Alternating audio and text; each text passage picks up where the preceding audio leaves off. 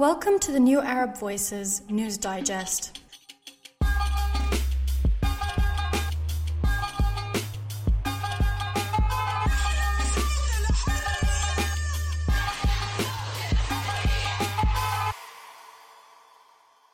I'm Gaia Karamatsa. And I'm Daniel Hijaji. And this week, we're covering the controversy surrounding Disney's live-action remake of Mulan, including the movie's role in China's repression of Uyghur Muslims. Stay tuned to hear interviews with Hong Kong-born writer Jeanette Ng and Uyghur activist Rahima Mahmood. 신념을 뚫지 못한다. What you just heard is a group of protesters in Seoul, South Korea, encouraging a boycott of Disney's live-action remake of its 1998 classic Mulan, which was released last week. The film is based on the legend of Hua Mulan, a young woman who disguises herself as a man and takes the place of her father in China's imperial army. I think she was what a lot of little girls aspired to become as they became older. So to see this movie be caught in such a big storm of controversy, I think interests a lot of us that watched the movie when we were quite young. Yeah, no, absolutely. I'm kind of bummed out that Mushu isn't in it anymore, but I guess I'm going to have to live with it. Oh my god, I can't believe they got rid of Mushu. Mushu is the best character. But Mushu was quite Americanized, to be fair. Like, I think that this time around they just wanted to... I mean, I remember reading reports that they wanted to be more faithful to the folklore, and it was an all-Chinese cast, and it wasn't really catering to, like, American audiences anymore. So, you know, in concept, in theory, it should have been... Yeah. It should have been good. But yeah, it was just embroiled in a lot of issues, since before it was even released. So this movie cost $200 million to produce. Not cheap. And due to COVID-19, it was released, straight to streaming on Disney+. And today, it will be screening across Chinese cinemas. So the issues that kind of plagued this remake of Mulan began last year when its lead actress, Yu Yifei, voiced support for Hong Kong police on social media. And, she made that statement at a time when Hong Kongers were out in the streets. They were protesting Beijing's influence over the region, and police were, it was well documented, police were cracking down rather violently on protesters. And actually, at the time that these protests were happening, the Hong Kong protesters chose to kind of give the title of the real Mulan to the Hong Kong activist Agnes Chow, who was recently arrested under China's new national security law in Hong Kong, which places the security of and the free speech of these activists in danger. Yeah, so the most prominent Hong Kong democracy activists urged for a global boycott of Mulan then. This was well before the movie's release, obviously it was last year. Mm-hmm. And this week, the calls to boycott it were renewed. And this time, internet users from Taiwan, from Thailand, and a bunch of other corners of the world participated. So Boycott Mulan trended on Twitter, and the hashtag #BanMulan also circulated around social media. Mm-hmm. And this was after, obviously the film was released last week. So people who saw the movie noticed in the end credits that Disney expressed special thanks to 8 government entities in China's Xinjiang region, and the recipients of Disney's gratitude included the Public Security Bureau in Turpan, and that is a city in eastern Xinjiang where multiple internment camps for China's Uyghur Muslim population have been documented. And this Public Security Bureau, it administers the internment camps where a number of human rights abuses have taken place. The abuses that have been documented in Xinjiang are just appalling. There have been claims of drone footage taken of the internment camps in Xinjiang that people have compared to Holocaust camps in Nazi Germany. Like, you just see rows and rows of prisoners being taken into trains into these camps where they're stripped of their identity, told not to speak their own language and practice their own culture, and are indoctrinated, basically, reports have claimed, into the Communist Party's propaganda and its values and its teachings. And on top of all of this, Some of the most recent investigations into Xinjiang show that Chinese authorities are actually coercing Uyghur women into using contraception to curb the community's population. Adrian Zenz was the lead China scholar who compiled the report which came out in June of this year. And he said the Chinese authorities could be responsible for genocide under international law. There's a systemic effort to depress population growth among the minorities, coupled with an effort to bring in a large number of Han Chinese settlers to the region. This situation and atrocity, we used to call it cultural genocide, and it is cultural genocide. But in light of the new data, we must reappraise the situation and acknowledge that we have evidence of what one could potentially call demographic genocide. The Chinese Communist Party denies any claims that they have infringed human rights, let alone carried out a genocide. They claim they used the internment camps to re-educate alleged violent terrorists. Rahima Mahmoud is a Uyghur activist who was forced to flee China due to her work championing the rights of her community.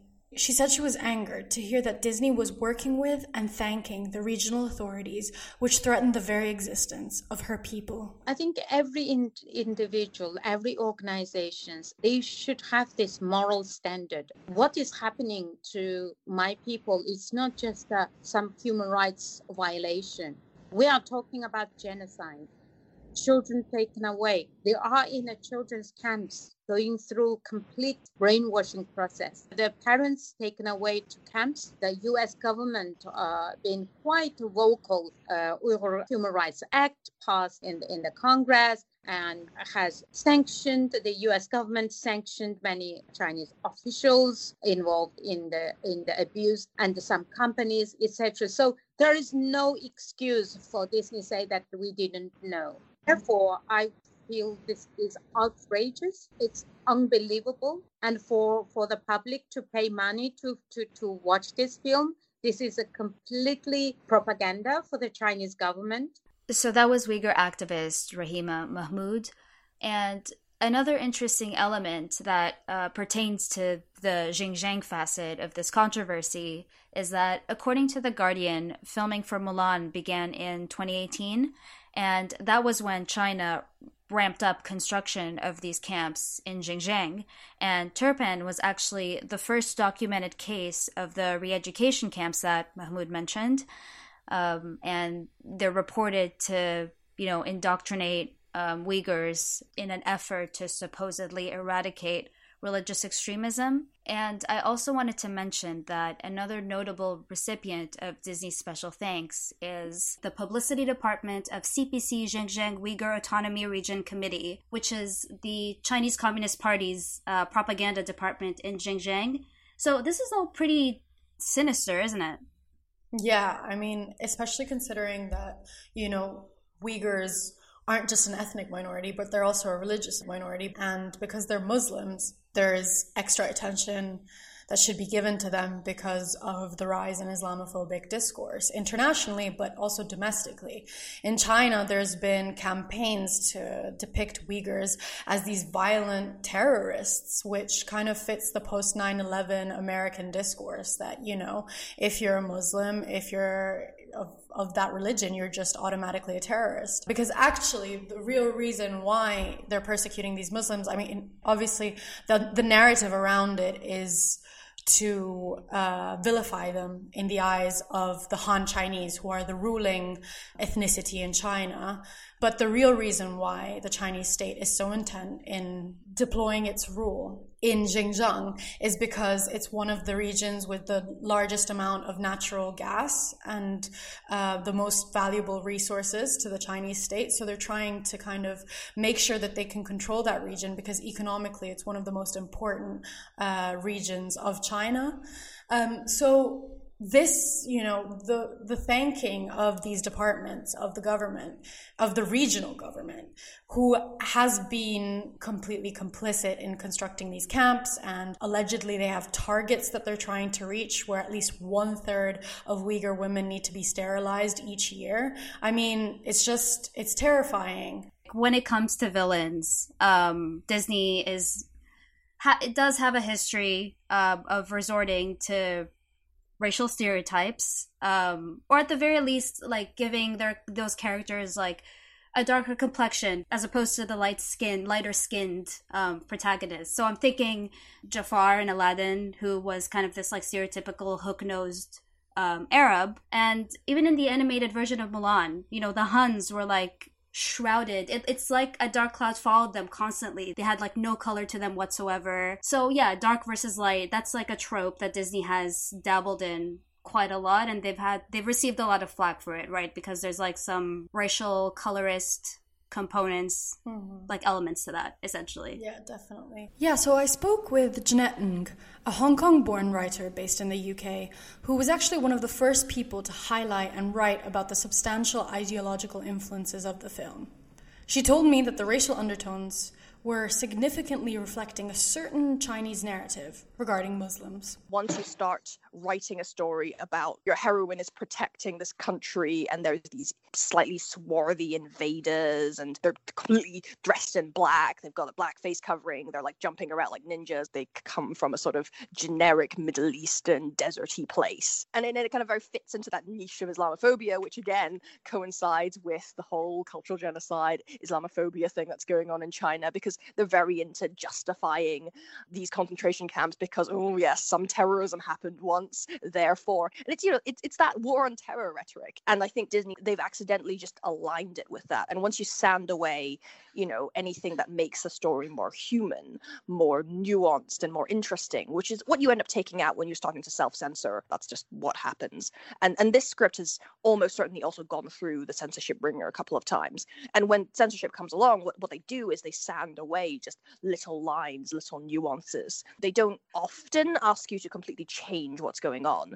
So you're just left with something that's increasingly generic. This great Orientalist edifice of, isn't China great? So there's a reason why China had a heavy hand in the film's production. And that is because Disney really wanted to guarantee a successful release in the country. So there's a history behind that. Disney's 1998 Mulan film, the animated one, performed rather poorly in China and was initially barred from even being screened there because Disney essentially released a film the year prior about China's occupation of Tibet, which really, you know, angered. It was kind of just like retribution for that movie to just bar Mulan. Mm-hmm. And so they essentially wanted to make up for that. So according to the Wall Street Journal, Disney worked closely with China's government, all the while striving to present a main character and storyline faithful to Chinese values. And Disney also apparently shared the script with Chinese authorities while consulting with local advisors on, I guess, the creative direction of the movie. So apparently Disney executives were also pretty adamant about having Yu Yifei star as Mulan. She is essentially kind of a silver screen darling in China and would have performed, you know, really well with Chinese audiences. And this is not the first time Beijing influenced Hollywood's filmmaking decisions. So then that is because China is known to leverage access to its very lucrative domestic market in exchange for support of its policies. Writer Jeanette Ng argued that the story of Mulan has changed over the years by being taken over by different cultures and communities. She agrees that in Disney's recent remake of the story, China's influence dictated the movie's final cut in order to promote a certain type of national narrative. Part of the idea that the Mulan film indulges in is kind of, it just opens with, you know, the Silk Road, Northwest China, and it's just implicitly, this is China, this is part of China. That language creeps into how people talk about China as though it is this continuous, inalienable force where these places have always belonged to China, as though Xinjiang, East Turkestan wasn't a colony. And the thing about Mulan is it's a very malleable story. So the 6th century Mulan, that's the earliest recorded version we have of the ballad. She's implicitly not Han in it. Now, once we hit the 20th century, she becomes more explicitly Han as she is embraced by the kind of dominant women's liberation movements within China as this kind of icon of women going into battle. And so she kind of gets folded into the kind of Han myth, and we tell stories of her as a Han woman. When we are looking at Han hegemony in China, it's uncomfortable to notice that kind of the way her story got co-opted and folded into this mythology. And, early versions of her story, it's much more about the idea of sacrifice isn't for her country, but for just her father. That distinction where the sacrifice for your parents becomes the sacrifice for your country, again, is a very interesting shift in the meaning of Mulan. And again, the folding of her into that kind of nationalist myth. And in some ways, Disney's 2020 Mulan is almost like the final form of that story. So according to a 94-page study by PEN America, and PEN America is a freedom of expression organization, studios and filmmakers have consistently changed cast, plot, dialogue, and settings to avoid antagonizing Chinese officials.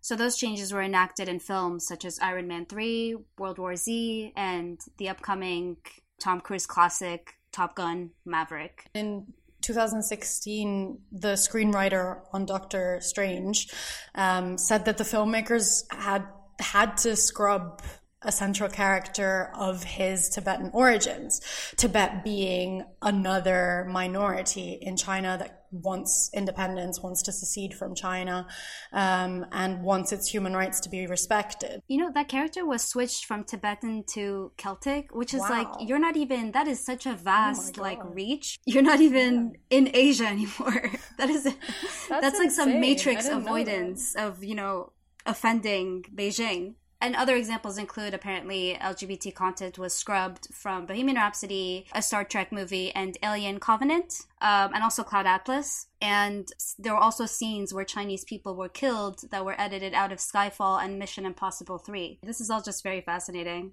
Yeah, so these are major blockbuster movies, and so I think as a viewer it becomes difficult to always know which ones you should boycott or you shouldn't boycott, if you even agree with boycotting or don't agree with boycotting. So Jeanette Ng had her own take on this. I'm not that emotionally invested in people not watching the movie so much as I want to use the fame of this movie to get people to talk about genocide, to talk about Hong Kong, to talk about human rights abuses in China, these kind of very big topics, because I have observed that it's very easy for people to think about these things as happening very far away, very disconnected from their daily lives, that doesn't really impact them. Mulan, the movie, because it's so big, because Disney has invested so much money in it, we could just hijack that conversation. And I think that has worked to an extent. The money to Disney, the boycott, that's just the beginning for me. But, it's like if you've watched this movie or you mean to watch this movie and you're feeling guilty, don't just wallow in that guilt. Just do something. Tell your friends about this. Share an article about it. Next time you go to a protest, write it on a sign. Call your representatives or MPs if you have any. It's just showing you how close and how connected the world is. Thank you for listening to the New Arab Voices News Digest. This episode was hosted and produced by Gaia Karamatsa and myself, Daniel Hajjaji. Don't forget to follow us on social media on Facebook, Twitter, and Instagram.